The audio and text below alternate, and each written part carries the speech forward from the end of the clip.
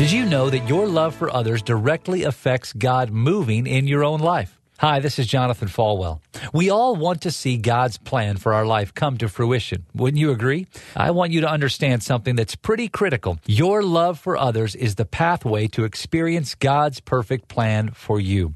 God has an amazing future in store for you. His perfect will is to do something incredible in your life. And I'm telling you today that according to God's word, in order for us to truly understand and truly experience that perfect plan, it has to be rooted in God's love being displayed in us and through us. So your future, your family's future blessings, and God's favor are governed by our love for one another. Christ commanded us many times to love one another. Start truly loving and serving others, and then watch God begin to move on your behalf.